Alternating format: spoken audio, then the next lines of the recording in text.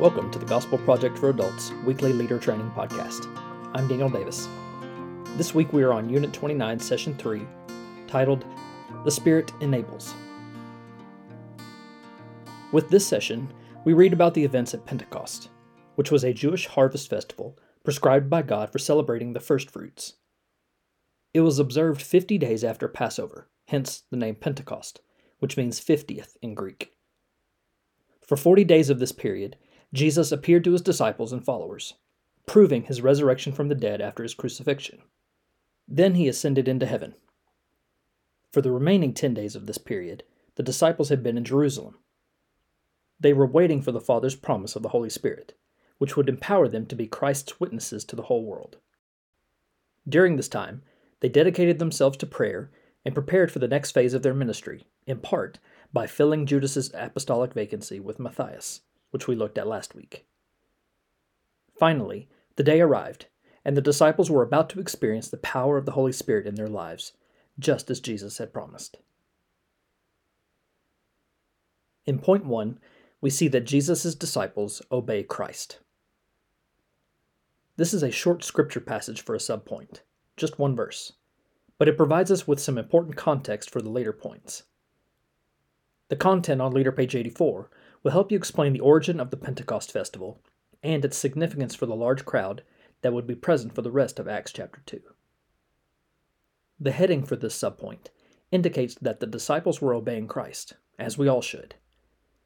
The second half of verse 1 describes the form of their obedience, simply saying they were all together in one place. They had not left Jerusalem, just as Jesus had commanded them. And because of their obedience, they were in the right place together to receive the great gift of the Father and the Son, which is the gift of the Holy Spirit to all who believe in Jesus.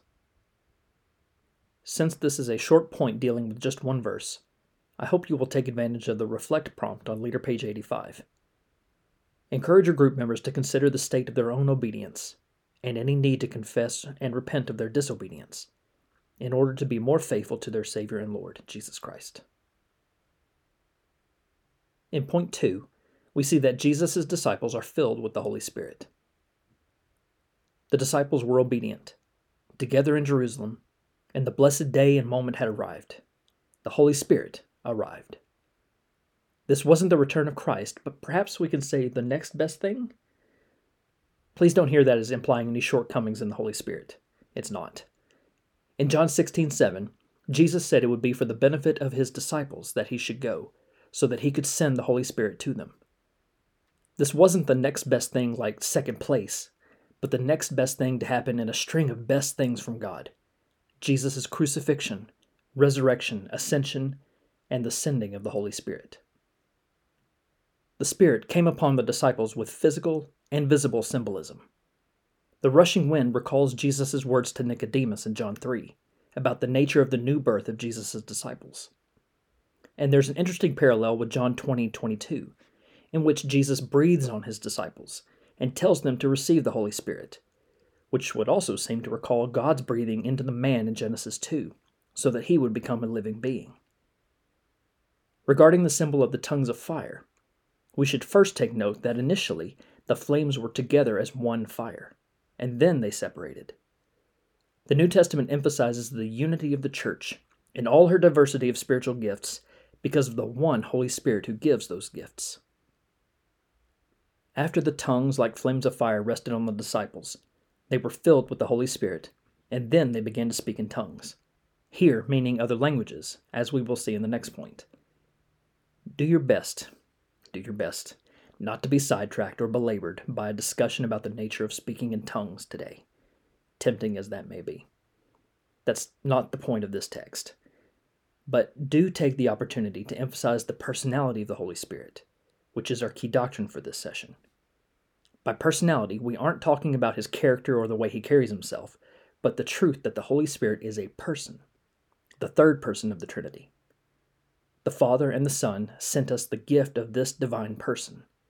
We must not mistake the symbolism of this passage as portraying a force, but rather a person, similar to how the symbols of a lion and lamb represent the Son of God in other places in the Scriptures. In point 3, we we see that Jesus' disciples reveal God's works. In this passage, we now see the context of verse 1 come to bear. Because of the Pentecost festival, Jews from regions all over the Roman Empire had traveled to Jerusalem.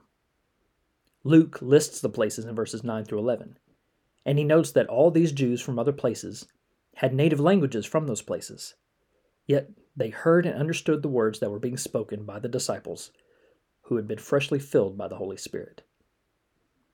With the QR code on leader page 88, you can hear a brief explanation about how this event at Pentecost likely was meant as a reversal of the judgment of God dispensed at the Tower of Babel way back in Genesis 11.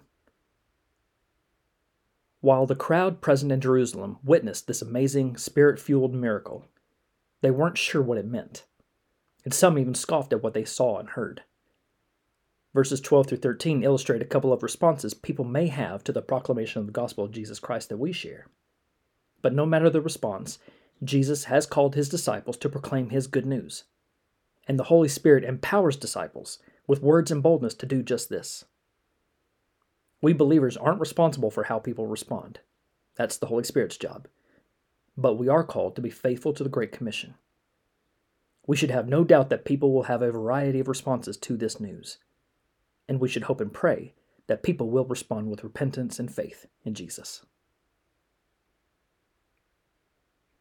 Jesus had instructed his disciples to wait for the Holy Spirit, because the Holy Spirit would empower them to be Jesus' witnesses on earth. As promised, the Holy Spirit came upon the disciples, filled them, and empowered them to complete the mission they had been given.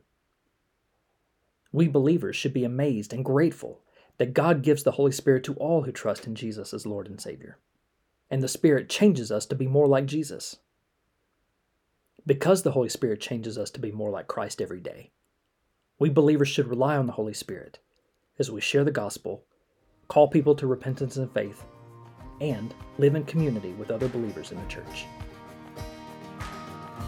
Thanks for listening to this week's leader training for the Gospel Project for Adults.